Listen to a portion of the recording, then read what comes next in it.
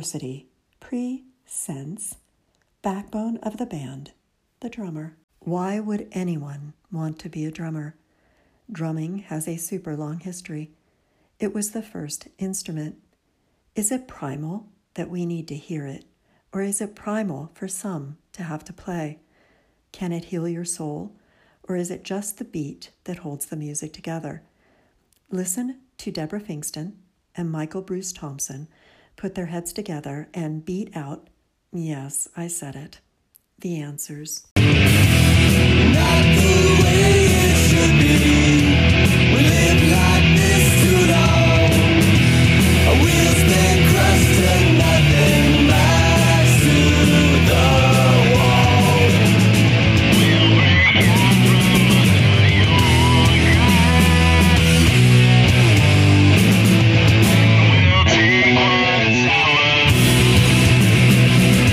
Welcome to episode 2, A Brief History and More. There are a lot of podcasts out there, and you chose Penny University. So I want to make sure I say thanks. And it's even written in my little notes, my outline, a smiley face, because it really matters that you guys listen to us. And I want to make sure I say thank you.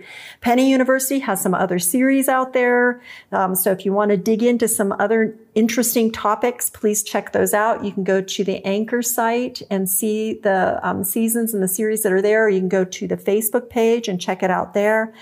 But I know you have listened in, you've plugged those earbuds in to listen to Backbone of the Band, the drummer. So let's dive in. My name is Deborah Finkston. This is the 4th series that I've worked on, and I'm loving every minute of it. I still love it. And I love this subject matter. Not only do I love the subject matter, and it is a huge rabbit hole to go down, but I love my co-host, actually expert. Just before we went on, I even said, what am I doing? I am taking notes from you. I have Michael Bruce Thompson, and he's super cool. I'm going to use that. That is a completely 70s high school term. He's an expert percussionist. He is just wonderful. We sit and talk. We've been talking before we even went, it started recording for, it seems like over an hour. And yeah. I could probably talk to him forever. Maybe we should just have a podcast, Michael Bruce Thompson. No, I don't think so. And we'll do it. So say hi, Mike. Hello, everybody. Why are you an expert? Give us a little bit of your, because this is only the second episode, so we want to see some of your qualifications. So briefly share. Expert is such like a loaded word. It is loaded. I guess I'd be qualified to talk about drums because I've been playing drums since being a little kid. I've played percussion, so I've played timpani, I've played marimba, I've played quads, snare drum, you name it, triangle, crash cymbals. Yeah. I've done it all through both marching, symphonic band, jazz bands, and rock bands. So. Yep. And you record in the studio, you've done live stage. Yeah. You're the real deal, Michael. Accept that. Yeah, okay. Yeah, just take that. Yes, we're here in my living room. So if you hear I'm in the squeaky chair, so I apologize for that. Again, you might hear Dottie the dog snoring. Dottie doesn't do a whole much else. And we are in a heat wave. Yeah. So I have all the sliders open. I have no air conditioning. Yes, I'm an idiot. But I love my house. So we are sitting at my table in my living room, and we are talking about a subject that I am becoming more fascinated with every time I do a little bit of research, every time I talk to Michael. So let's get there. In our last episode, we really got to know who you are and how we got going here. So we talked about some people, we talked about some music, and for any of our listeners, those people and those music, I put those links on. So if they, again, go to the Anchor or our Facebook page, they'll be able to go to those links and see those people that touched you or helped you or made you understand percussion more. But also what I really love about episode 1 is the music that starts the episode out and is our breaks and takes the episode out is yours. Yeah. So it makes it a little bit more of a multimedia thing, I guess. But that's one of the benefits of playing drums is that it's an audio thing. And so it lends itself to the podcast world, I think. Yes. And so even here on episode 2, it's all the music is from Mike, and you will be able to hear it all. So at the end of each episode, I let the songs play out. Oh, cool. So, all right. So just so you're aware that the music you hear is from Michael. Today we're going to talk a little bit, a brief history, because it is ancient, about drums and how it's the first instrument. Starting at the beginning, 500 BC. Yeah. They used drums for signals. Yep. I believe it's the Asian cultures were the ones that really did that. The Japanese drums and stuff, and I don't know if anyone's ever seen those drummers, but they have these gigantic drums, and they just go and they bang them with these big sticks. But the thing with those drums is they break them down and build them for every single show they do when they go between different venues, and that's a huge process. It's gigantic. Wasn't there was some type of musical stomp maybe or something stomp. that just was drums? I always thought, because they played trash cans and everything, I always thought that would be so cool to see. Yeah, I got to see that. That was great. So they would use like brooms for part of the rhythm. They'd have the trash can lids, and they'd bang on sides of like metal pipes and things like that. And the other one's Blue Man Group.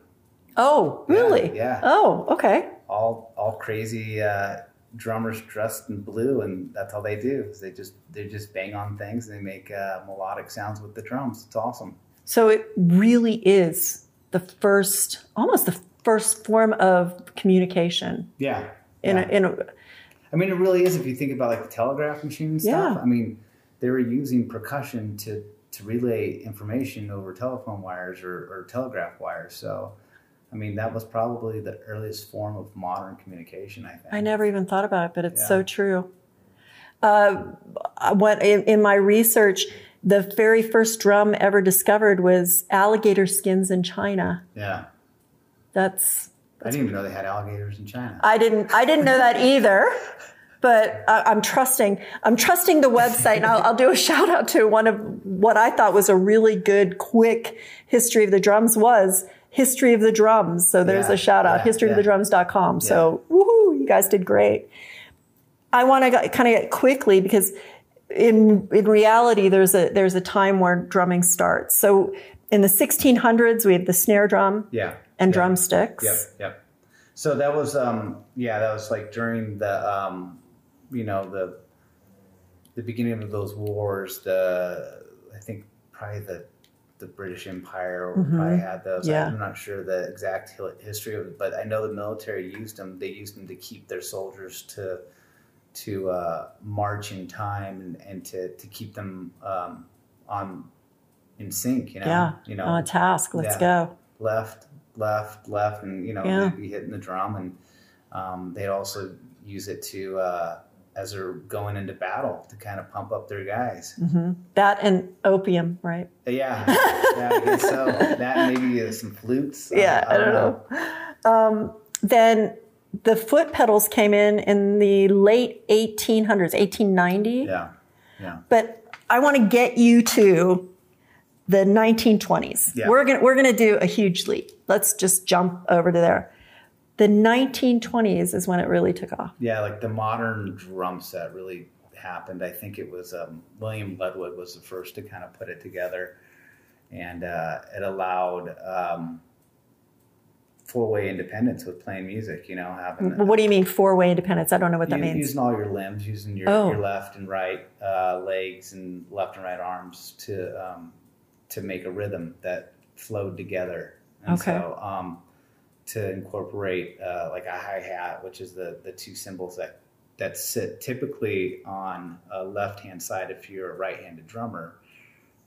It's what opens and closes. And a lot of dance music is written behind with the hi-hat beats going and stuff like that. But I think that's where things kind of opened up for the drumming world, especially with like the Dixieland jazz stuff and the Texas swing and all of that music back in the South there. Right. That's really Well, where, you told me that the drums weren't even out on the stage. yeah. So I took a history of rock and roll class. Actually, my wife took the class, and I just sat in the class because I wanted to hear what this guy was saying. And he was explaining to the class that the first time that drums were brought outside of the curtain, typically during the vaudeville years, it was everything was in an orchestra pit or behind a curtain, and the performers would be out doing their thing. And so it translated in, I think the audience wanted to kind of see the mechanics of how everything started to work. And so they started bringing that out on stage. And, They wanted to see Oz behind the curtain. yeah, pretty much. Yeah. So, and I'm sure I would have loved to have been in the audience that first time seeing a drummer sitting behind a drum set. It's probably just incredible. Oh, yeah. Then I read that it was really the 1960s. The drum set that I picture in my head.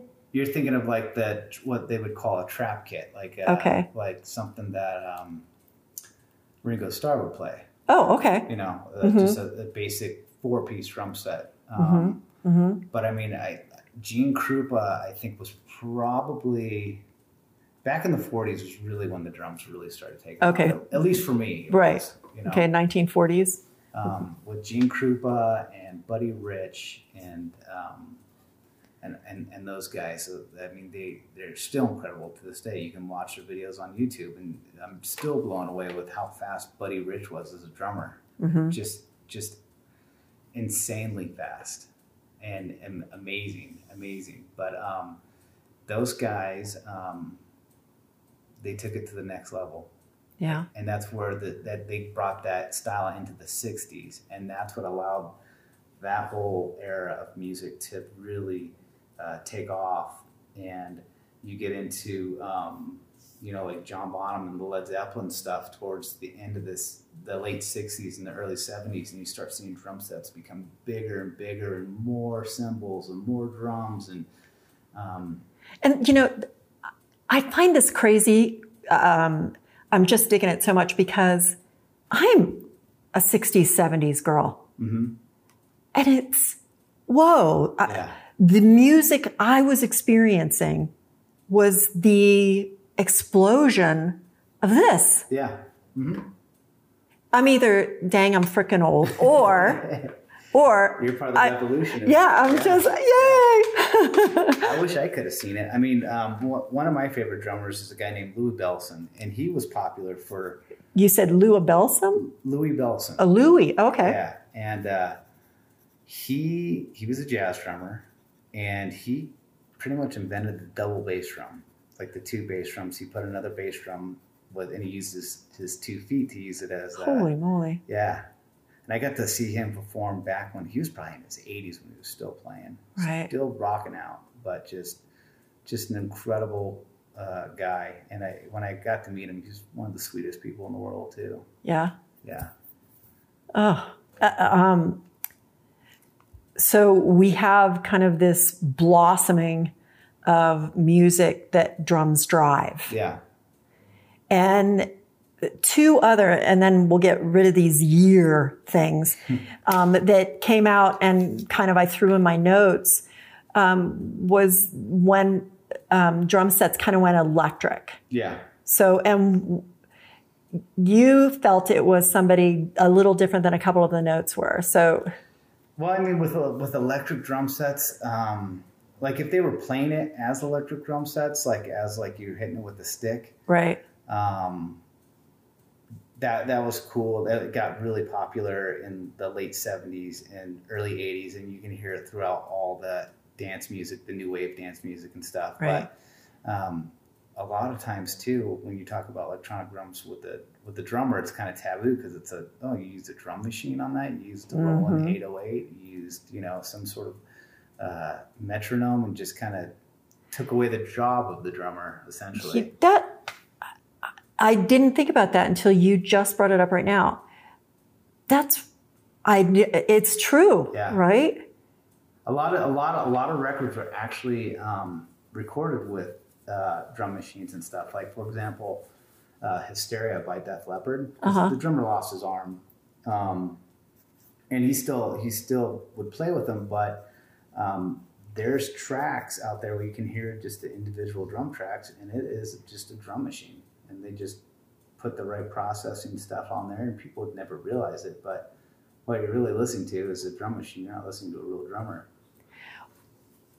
This might be a little off track here, but I really, for me, and it's not 100% across the board, so no hate mail.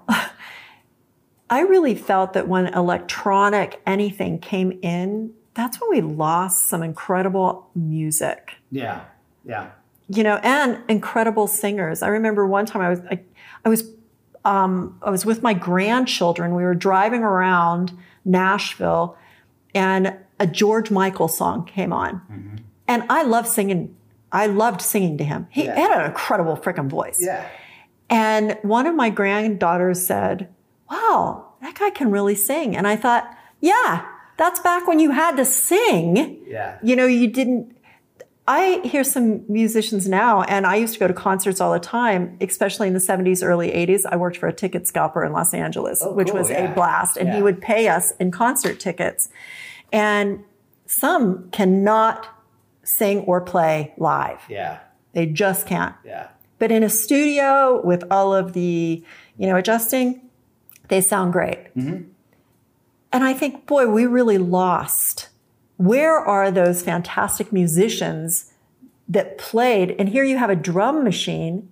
Well, yeah, we did lose drummers. Well, what it did is it made some of the producers wanted stuff so perfect that they didn't want it to fall off of the metronome. They didn't want it to fall off the click track. But that kind of took away some of the feeling and the push and the pull of the music that everybody was so into. Up until, I would say, the new wave era of music. Luckily the punk rock world was still going on, and the reggae world was still going on during that time, and the metal was really starting to take off. But all the polished music that was selling all the big numbers, it was all somewhat fake. It was almost like their karaoke machine, like a laugh track. Yeah. You can certainly tell a show when they've got people really laughing, or if it's the laugh track. Yeah. The last of those guys like Jeff Porcaro, the drummer of Toto. He played drums for Boss Skaggs. He played drums for Michael Jackson. He played drums for Michael McDonald. Just go down the list. And the guy, to this day, I think they just did some sort of scientific study about the way he breaks up his patterns and stuff. And you can't copy that with the machine. There's no way to do it. Right. There's no way to do it. And that guy is incredible. Just absolutely incredible. Right. And then we have McDonald, who has one of the best blues voices ever. My wife hates Michael McDonald. How can she hate? I don't know. I love Michael McDonald. I do too. And she actually bought me tickets to go see the Doobie Brothers with Michael McDonald. And they were supposed to play in October, but since coronavirus, it's going to happen next October, hopefully. So, again, another little sidetrack. The one person I want to see live is John Mayer. Oh yeah, yeah. I want to see him live. Yeah. I don't know if it's one of my best concerts was James Taylor. Yeah. He doesn't fart around. He stands up there and plays. Mm-hmm. It's about his music, and he's such a writer, and his music history is so in depth. He's got all of the stuff to pull. But I kind of just have this feeling that John Mayer's the same way. Well, if she doesn't want to go, take an old lady. I'm right here. I'm right here. You know what? My wife loves me so much that she's like, I'm going to buy these tickets to take, she'll sit through, I guess, what she doesn't like about his voice. I don't know what it is. Yeah. Well, the last concert I went to was Ted Nugent. Uh-huh. And Andrew, my son, loved Ted, called him Uncle Ted. Everybody called him Uncle Ted. He was a nice, he's a sweet guy. When I saw Ted Nugent in the 70s, he was a crazy frickin' man. Yeah. Long, huge hair, Yeah. you know, raccoon tail attached to his back of his pants. And at that concert, I was out that afternoon trying to find pot and Yeah. booze Yeah. to sneak into the concert. When we saw him here a couple of years ago, this is how old I'm getting. Where's earplugs and aspirin? Yeah. maybe I should have found pot and booze. I don't do that much anymore, but you know, here I am trying to find earplugs for the concerts. Yeah. I still wear earplugs all the time. Oh, I bet. It's the Do one- you even have hearing? Yeah, I do. I've taken care of my ears since the beginning. So I've always worn earplugs. I mean, I have ringing in my ears since I had one crazy back surgery that kind of gave me a bunch of ringing in my ears because of spinal fluid leaks and stuff like that. But it's the one thing that hopefully I'll always protect my hearing. I always wear hearing protection. And any drummer that's listening to this or even going to rock concerts, just put it in. Within a few minutes, you'll forget you even have earplugs in, and everything will sound fine. So, well, how much of the drums do you feel through your body as opposed to hearing through your ears? That's a good question. Because it seems very visceral to me. So there was a time period where I had what they call the butt thumper, and basically when you're playing on a big stage and your monitors. At least for me, whenever I would have my monitor set, I'd want the kick drum as the loudest. I wanted to be able to feel that kick drum. Mm-hmm. And that I thought that was important to be able to kind of feel your drums, allows you to kind of dig into them a little bit more. Mm-hmm. But I had this thing that was kind of a speaker and it would attach to my drum throne and it would go through an amp. And every time I'd hit my kick drum, it would shake my seat. And so, I think it's important to be able to feel it. Definitely, it's definitely an important thing because when you're playing on a big stage and you can't feel yourself or even hear yourself, it gets lost. Well, the one comment I heard about you was from another podcast, and it was that you watch. What makes you an incredible drummer is that you watch the singer's face. Yeah. What does that mean? What were they in reference to? So, the way I approach stuff is that as a drummer, my job is to make people dance, but I'm also supporting the lead singer. People are coming to concerts to sing the songs with the lead singer. Mm-hmm. And so if the drummer's driving its own train and not watching somebody like John Mayer and looking at his expressions and you can tell when somebody wants to tone down something or if they get exciting, you know, you can kind of have those visual cues along with the audio cues to drive the music. Mm-hmm. That's why I watch the singers quite a bit because ultimately, you know, I'm keeping the tempo and stuff, but the singer is the one that's guiding everybody, you know? Mm-hmm. Well, I loved going off on that. Final year that I even want to bring up when we're talking about this brief history was around early 1980s, 1982, the blast beat. Yeah. What the heck is that? That's basically playing as fast as you can is really what it is, but there is a lot of technique to it. There's a lot of moving parts going on because you're moving your body as fast as you can. You know, a lot of the blast beat stuff like back then was kind of the old school punk rock and metal stuff. And back then you want to be able to play as loud and as fast and as offensive as possible. I mean, that was kind of part of the whole scene back then. So the blast beat would get people to slam dance. That's really what it was. When you played me a little piece of it, when I heard it, what popped into my head was, you know, before the camera, you had beautiful artwork that was realism. Mm-hmm. And then after the camera, that's when modern art just exploded. Yeah. Because we didn't need this realism as much. Yeah.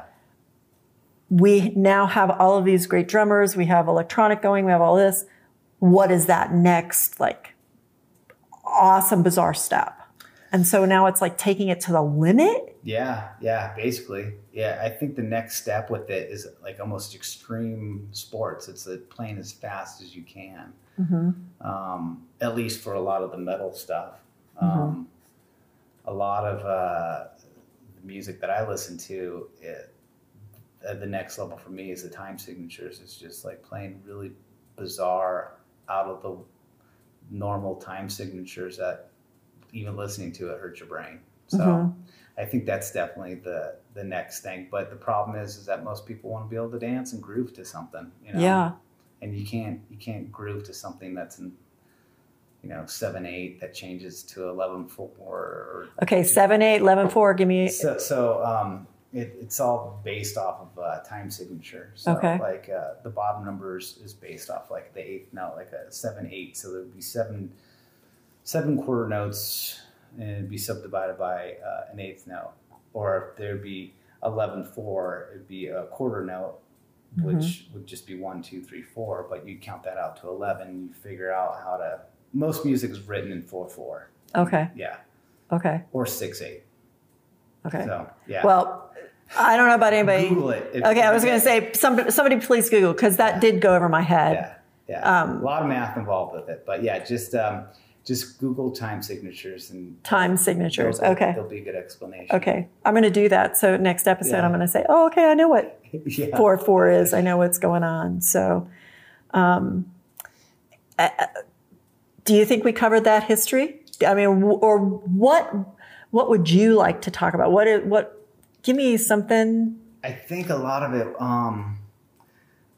with the history, it's really, America, I think, really was the forefront of a lot of that music. Especially with the jazz and stuff back in the 30s and the 40s and maybe even the 20s too. But that is really where everything, I thought, changed. And then we had people emulating it over in England and stuff, doing the like the Beatles and the Yardbirds and those guys. And then you have people that are like Bob Marley that took a version of that and they put the downbeat on 3, which is called a drop 3, and so it kind of, I don't know, just kind of opened it up to the world. So the one American music is jazz. Yeah. Jazz is our bourbon. Pretty much, right? Yeah.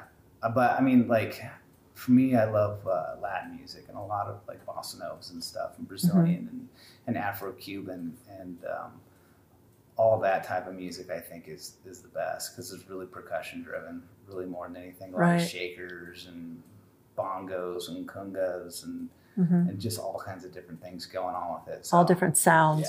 Yeah.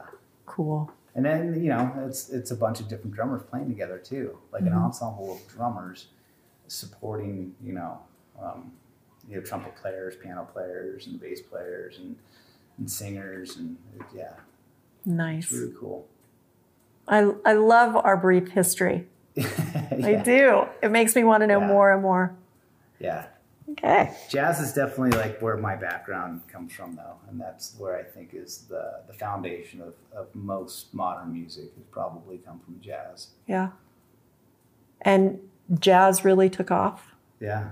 And then we've got, from jazz, we have all of these other offshoots. Yeah, blues, and blues turned into the rock, and rock turned into metal, and metal turned into punk rock, and turned into death metal or whatever you want to call it. Yeah. And, but it also, broke off into branches of ballads and waltzes and all these different things. And Broadway hits. Broadway hits, yeah. Here we go. Yeah. Actually, I just read this article on the Alexander, the play that they're streaming on Disney Plus, and they have 2 drummers on there.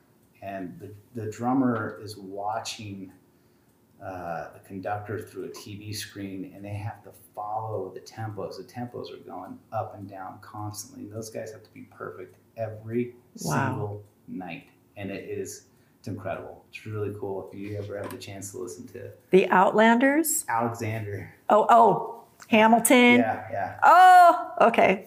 I think it's called I think I've Hamilton. heard that. I think it's called Hamilton. I Yeah, just said it is. Alexander, yeah. That's because you're hip and you're like, Yeah, sure. I am such a cool cat. I don't Alex. even have to drop. Yeah. It's just Alex. I'm just going to drop that You name. gotta watch the Broadway musical Alex. Yeah, that's right. Yeah. That's right. All right.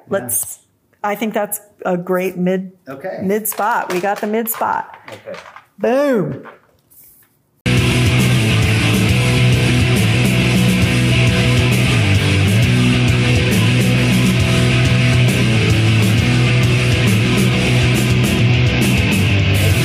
Corruption of our knowledge, a sentence without end. No one here needs you to answer for them. There are tons of podcasts out there. You have options. Penny University is truly a podcast with value, and we strive to share great true stories. Some are plain fun, some might bring a tear to your eye, and maybe even make you a little angry. Listen to them all. Please listen, like, and share. Head over to our Facebook page, see who we are. And thanks for listening. You are listening to Penny University, a podcast with value. We hope you are finding this presentation entertaining. If you would like to share your 2 cents, please contact either Deborah or Michael at pennyuniversity@protonmail.com. That's Penny University, all one word, at protonmail.com. Thank you. And now back to the podcast.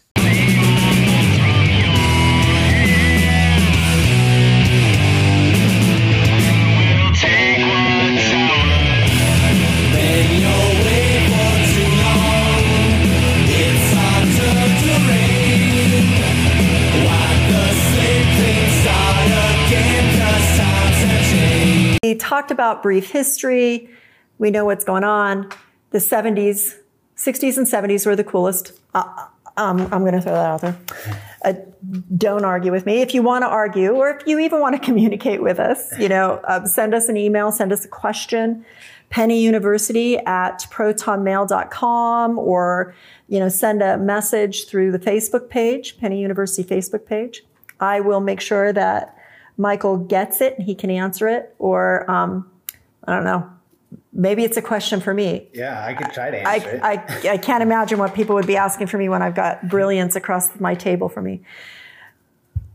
What is your favorite drum rhythm? I was listening the other day. I pulled up, Spotify in my shower and put my favorite musics on, and, a song came up, Led Zeppelin, Whole Lotta Love. And you can't beat Robert Plant's voice. Amazing voice. And that's usually where I'm heading, where I dig it. But all of a sudden, I hear this drum riff. John Bonham, yeah. And I think, oh, I bet you Michael loves this one. Yeah. And then my mind just started rolling. Well, what would his be? And so what is yours? So mine, I love John Bonham. John Bonham had his own distinct style of musical drumming. Like if you can hear any Led Zeppelin song, or you can hear a John Bonham beat, and the sound of his drums were very specific to him because the way he played and how he had it set up. Do you think his son picked those genetics up or no? Oh yeah, for sure. Okay. For sure. Yeah. And I'm sure with his son, I believe his name's Jason Bonham. Yeah. And, he's growing up around like Uncle Keith Moon and Uncle Ringo Starr and like all these, great players. Yeah. But for me personally, it's tell us, Uncle Michael. It's Steve Gadd, who it is, and he played the drums on a song called Asia by Steely Dan, and it's about 8-minute song, I guess, but it covers every genre of music, from Latin to rock to jazz to all these different things. And it's the one song that I think is the most complete as far as drumming goes. And, and the story behind it is even more incredible, is the fact that Steve Gadd, who's played drums for Eric Clapton and Paul Simon and all these amazing people. I mean, he did the drum beat for 50 Ways to Leave Your Lover, and that is an incredible drum beat. He did it in one take. He just sight read the whole entire For Asia. Just did it in one take. That was it. And they're like, that's perfect. And Oh when my you gosh. listen to it, you're just like, holy cow, I can't believe that's one take. Yeah. Yeah. Well, when we were building the notes and kind of the outline for this episode, and you said Steely Dan, I was like, oh, Yeah. I love them. I have the Steely Dan, radio station Yeah. on my, TV. I play it all of the time, and they're just a beautiful musicians band. Yeah. Yeah. Their first drummer, like you were saying. Yes, good old Chevy Chase, Yeah. but he left. Yep, he did. For greener pastures Yes. or whatever. Yes. But I mean, the drummer right now for Steely Dan is a guy named Keith Carlock, and he's played drums for John Mayer and a bunch of dudes. And he's incredible. He's just an incredible drummer. So they, are they still playing? Because Yeah. So after Walter Becker passed away a few years ago, has it been that long? yeah. Wow. I got to see him as the band together in Vegas, which was really cool. And I think it was one of the last shows that he played. But I think they're still all playing. Yeah. Donald Fagen's got his band basically. Well, their music is amazing. Yeah. So if any of you guys don't know Steely Dan, you have to. It's one of those, everybody knows the big ones, Zeppelin, Yeah. Everybody. But when you go down, there are some of these others that you have to experience that. Yeah, and they're kind of like pop, jazz, rock. I don't know how you even classify their style of music, Yeah. but I love it. Yep. I used to do one. And Mike McDonald sings Oh, it too. Yeah. Okay. Hey, Mike McDonald, it's a shout out. If you want, to meet one of your number one fans, please give us a call. But I always used to listen to them, and Supertramp Yeah. was also a big roundabout. My very first album I ever purchased was Pink Floyd, Dark Side of the Moon, Oh yeah. with my own money. Wow. So, and I used to just play that vinyl until it was. And Jeff Porcaro actually played on that record too. The drummer of Toto played on. Really? I think he played Mother. I think he played one of the tracks on there. Yeah. Wow. That was one of my first vinyls. My first 8-track, Crosby, Stills, Nash & Young, Oh wow. was one of my first 8-tracks. And then Tony Tennille sang up with Pink Floyd too. No way. Shout out to Tony. Yeah. No way. And Tony Tennille now lives in Prescott, Yeah. but no Awesome lady. way. She's a great lady. Yeah. Oh, okay. So here we are talking about drummers and playing and growth and knowing how I'm sure there are a lot of great drummers that come out of colleges and universities, great music programs. But in the 70s, and it could be now, a kids party. Every Friday and Saturday night, you would hit parties, and there would be, bands playing in the backyard of people's houses. Yeah. I mean, I saw Van Halen in a backyard playing. Right? Yeah. They were a nobody band at that time. Yeah. How do they do it now? How do drummers find their spot? Is it still happening?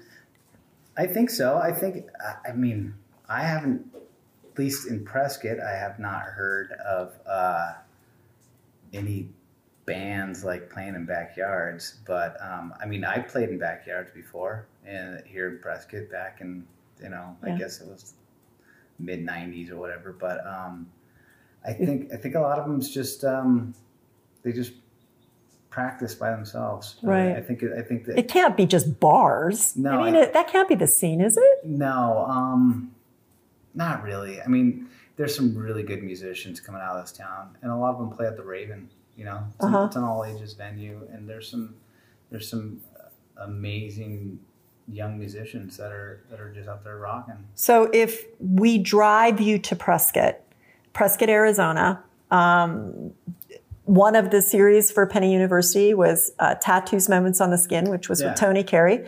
Hold Fast Tattoo, Prescott, Arizona. A lot of fantastic people come out of Prescott, and I'm sure people could say that about their town. But if you do show up here, the Raven is a coffee house, restaurant, beer and wine, I believe. Yeah. Mm-hmm.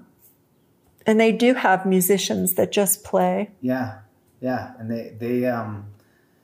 they have all types of music that comes through there, actually.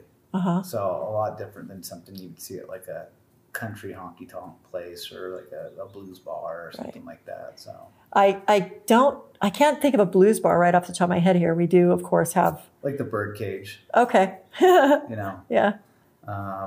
Or maybe even the Windsock too might be a blues bar. Yeah. But they kind of have their own style of they do country and blues and stuff. But I mean nothing right now just because everything's shut down. Yeah, everything's so where would you, I mean, just play in your garage, send an audio tape to who? I mean, how do drummers get out there? So for me, I got out there through like band, like high school band and stuff. And I would meet people that were kind of like-minded, same kind of music I was into. And that's how my band started, was from being in high school, you know.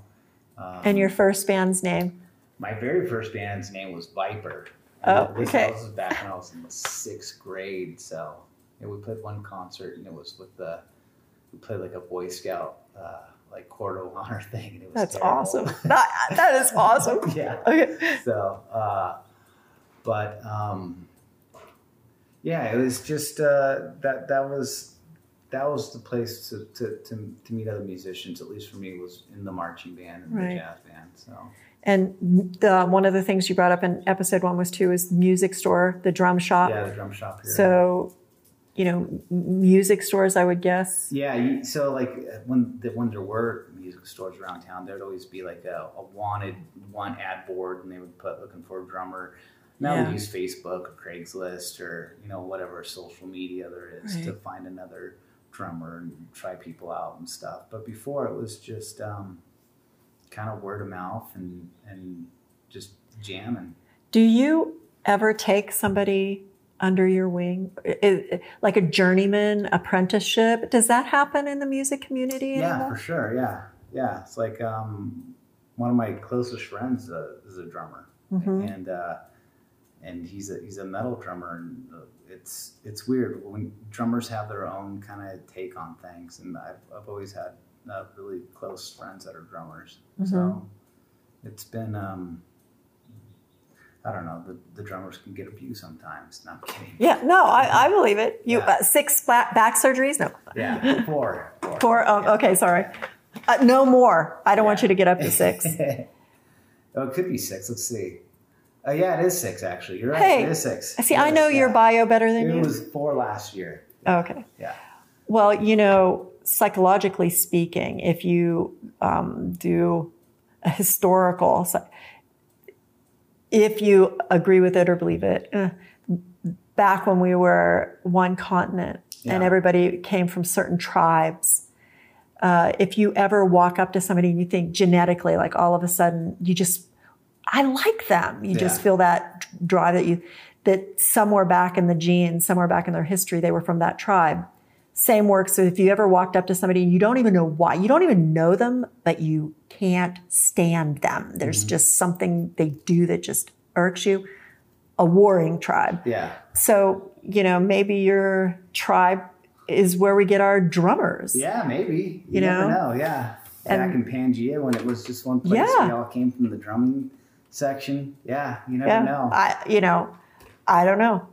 Or okay, let's go back spiritually and say, maybe Adam, hey God, listen to this rhythm. Maybe he was a drummer. You never know. Eve.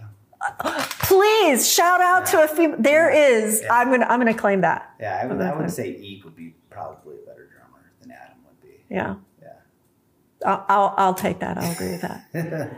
So next episode, in episode 3, we're going to be kind of talking about how drums heal, because there is a healing component to them.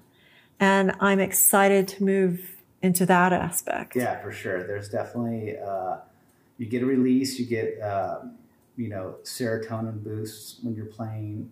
You get out energy and frustration. So, yeah. And you've helped with that. And we're hopefully going to talk to someone that is one of your students. Kind of, yeah. And that it's more healing for him. Yeah. And I've been through a healing drum thing, and so it'll be great to talk about that. Final thoughts on Brief History and Michael Bruce Thompson. Oh, go buy some drums.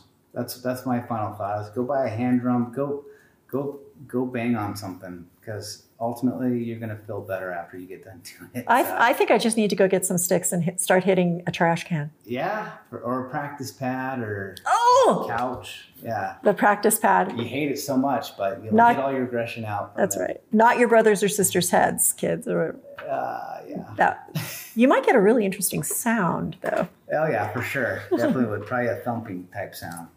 Okay, if you have any comments, questions, if you are, Michael McDonald, get a hold of us. We would love to talk with you, answer your questions, help you, just communicate. Thank you for listening to episode 2, Backbone of the Band, a drummer, Brief History, and more. And thank you. Thank you. All right.